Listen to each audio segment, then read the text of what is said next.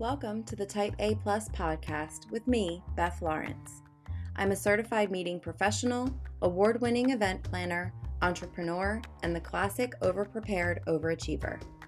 I'm the owner of Beth Lawrence & Company, an event planning firm which specializes in helping visionaries organize and execute impactful experiences. Each episode, I'll be delivering bite-sized tips on organizing your business and life, even during your most hectic times. So let's get started. Hi, welcome back to the Type A Plus podcast. This week, we're doing a bonus episode about everyone's favorite fail, the FYRE Festival. Some of you may have seen a few years ago, I actually did a full blog post about these two documentaries, one of which was on Hulu and one was on Netflix. If you'd like to read the blog post, I will link to it in the show notes. Otherwise, we're going to go over, from an event planner's perspective, what went wrong. So we'll begin with an overview. A young, successful tech entrepreneur named Billy McFarland paired up with a rapper, hopefully you guys know who Ja Rule is, Ja Rule, to create an app called FYRE. This app was designed to allow users to book celebrity talent on demand for private and public events. And one day they were brainstorming about how to launch this app, and it was decided that in order to launch the app, they had to launch the first ever FYRE Festival. It was designed to be a luxury music festival on a private island in the Bahamas with the most exclusive guest list of celebrities, influencers, and musicians. And it would be once in a lifetime, a can't miss experience. The Hulu documentary came out first. It was called FYRE Fraud. And to me, it seemed to be from Billy's perspective. At least that was the one that he was interviewed for. So you got to hear a little bit more from his perspective of his background in his first company, Magnesis, and how he came to find success. The Netflix documentary, which was called FYRE, The Greatest Party That Never Happened, is the other side of the story.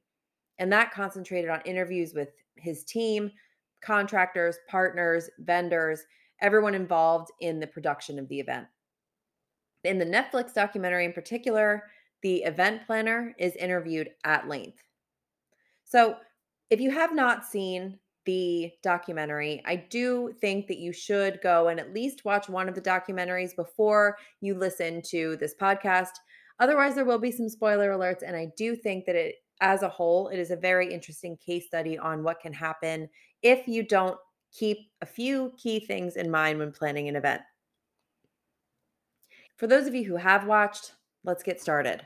The planner had known Billy at that point for 4 to 5 years, and he had produced events for his former company, the one I mentioned, Magnesis. While I'm unsure of his other credentials, it seemed from the movie and the interviews that he definitely had experience producing large-scale international events, even ones in the Bahamas and in the Caribbean specifically. At one point in the interview, he says that it should have taken, quote, at least a year to produce a festival of this size and magnitude, including concept design and fundraising. So, to start with where it went wrong, let's talk about the timeline. At one point in the interview with the event planner, he says that it should have taken, quote, at least a year to produce a festival of this size and magnitude, including concept design and fundraising. For me, I would say at a first time event of this scale on a site that, in case you don't know, is a complete blank canvas, should take at least 18 months of planning, if not longer. At the very, very least, having a firm idea of your event goals and objectives, artist lineup, event costs, ticket price markups, and firm commitments from investors should be completed prior to marketing the event and putting together ticket prices, lodging packages, and everything else I just mentioned. Many of these things fluctuate over time, especially as we've seen in the last couple of years with COVID, travel-related costs. And in the event planner's own words, the full event team was not put together until 6 to 8 weeks prior to the event. The staging company didn't begin their contract until 45 days prior to the event. The event site was moved about 6 weeks prior to the event due to a conflict with the original island's owner. And, I'm stumbling here because I am getting a little bit of anxiety just thinking about this. I mean, think about 45 days, 6 weeks, 6 to 8 weeks. All of that happened within the exact same time frame. Full event team established, staging company and the event site was completely moved. So, from an event planner's perspective, their scopes of work were probably completely different on this new land. The next thing that I'll talk about is costs, because it truly does not seem like anyone, up to and including the event planner, considered the real life costs and implications for hosting this event. From the shipping costs to customs requirements and costs to logistics of having to bring virtually everything to the island by plane and boat. This is a very, very unique situation, but of course, it's not impossible.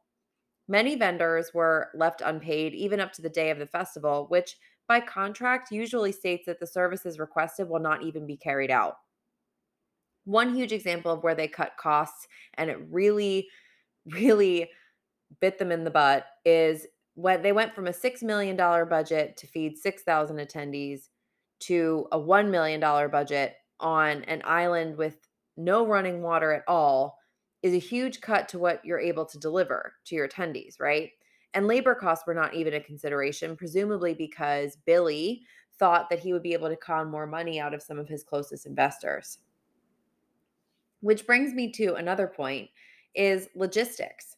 What's another thing that's obvious as I continued watching is that virtually no one, had a plan B. When the first attendees arrived on the island, they were rerouted from the airport to a venue that had no warning of the impending crowds. And when they were finally brought to the actual event site where the concert was taking place, the lodging was not yet set up, luggage had been misplaced, and basically it was a free for all. Many of you have probably seen the footage on Twitter of people furiously grabbing pillows and blankets and trying to claim a tent. As one of the contractors notes, all of the tents were occupied by the end of the first night, which made up only a third of the total expected attendees. So you have all of the tents occupied and only a third of your attendees are there. And even when it became that obvious that the festival would be canceled, there was still virtually no plan B. In fact, Billy got himself the heck out of there as soon as trouble started. Mark Weinstein, in fact, noted that as of a few weeks prior to the festival, they had not booked return flights for anyone. That is unbelievable to me. Not only is that a logistics issue, it could have quickly become a state of emergency. I mean, God forbid, a quote unquote contractual language act of God had occurred on the island while the attendees were there. What would they have done? What was their escape plan? Logistics kind of ties into this, but from a project management perspective, it seemed like everyone was operating in a vacuum. It did not seem like there was any one sole project manager, maybe with the exception of Billy and his quote unquote chief marketing officer.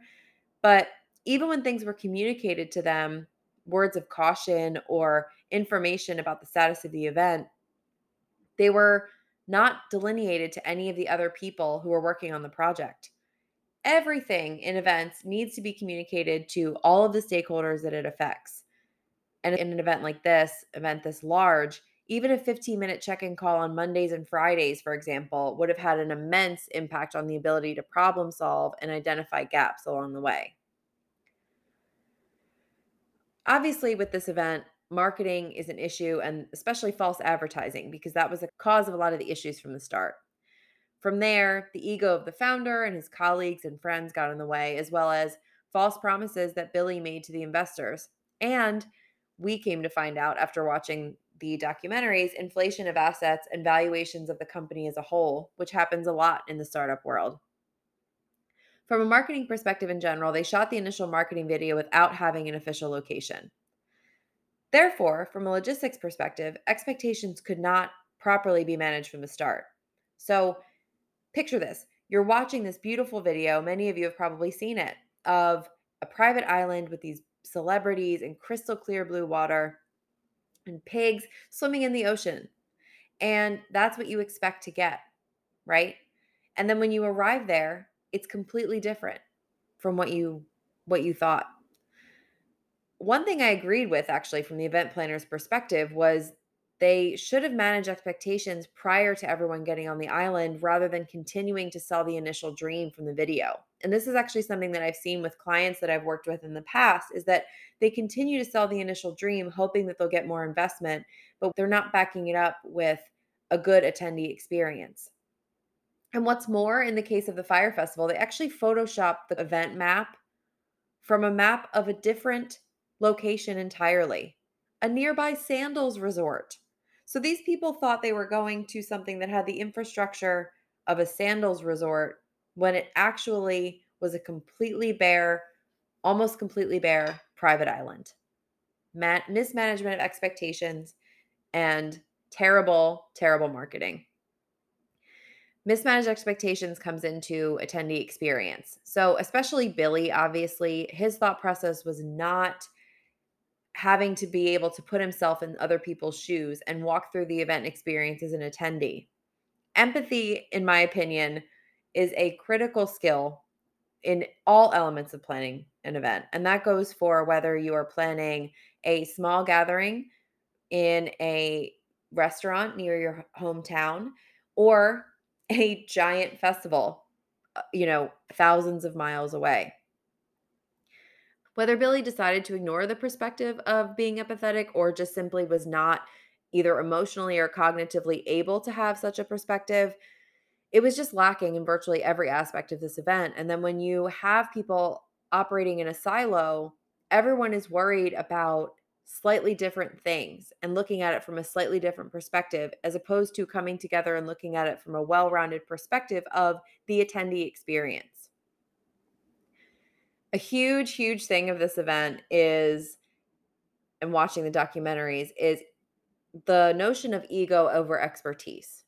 So, above all, for me, the overarching theme is that the ego of the founder, Billy in particular, superseded any advice that was given by any event experts that were hired to execute the event, including this poor event planner. I don't necessarily blame him completely or blame the team.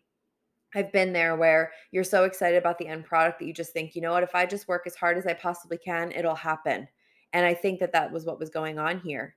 But it happens more often than not, especially when the founder is of a company or is a successful entrepreneur and they hire a contractor or they hire an expert and they don't listen to them. They can only see the success and they can't see the barriers to the execution that were very, very real and had very real implications in the end. Sometimes that is really essentials to success, the ego over expertise and thinking that you can achieve anything, and sometimes it's truly a detriment. And finally, the last point is the troubleshooting and after event follow-up. So this for me was very, very heartbreaking coming from a hospitality industry perspective. Once the team was able to finally get the attendees off the island, Billy and the founding team were quite literally nowhere to be found. Some contractors who, contractors have no ownership of the event. Some of them stuck around, and I commend those folks. And some of them made an escape plan themselves. And I wasn't there, so I can't, put myself in their shoes. But to make matters worse, Billy and his co founders didn't even pay their vendors, including, and this is the most heartbreaking, the 200 plus citizens of this Bahamas who worked 24 hours a day in the weeks leading up to the event to build this dream and make it happen. It was estimated that they were owed over $500,000, and that's not including one restaurant owner who had to clean $50,000 out of her savings to pay her employees. Now, there has been a fund set up for them, and thankfully, with the generosity of many of the people that watch the documentaries, they fulfilled the GoFundMe. However, events like this have huge implications for tourism, for travel, for partnerships with other nations and the governments and the folks that Billy and his team really just used and discarded. I encourage anyone looking to plan an event, anyone excited about a vision, to sit back and take a second and think about your goals and objectives. Think about the experience that you want your attendees to have. Think about the experts that you hire and hire experts that aren't just going to say yes to you and fan your ego. If you have seen one or both of the documentaries, I'd love to hear your perspective. And if you have not, please, I invite you to go watch it. You are probably very confused by what I am talking about, but thank you so much for listening. I hope you enjoyed this bonus episode, and we will be back very soon with a new episode of the Type A Plus podcast.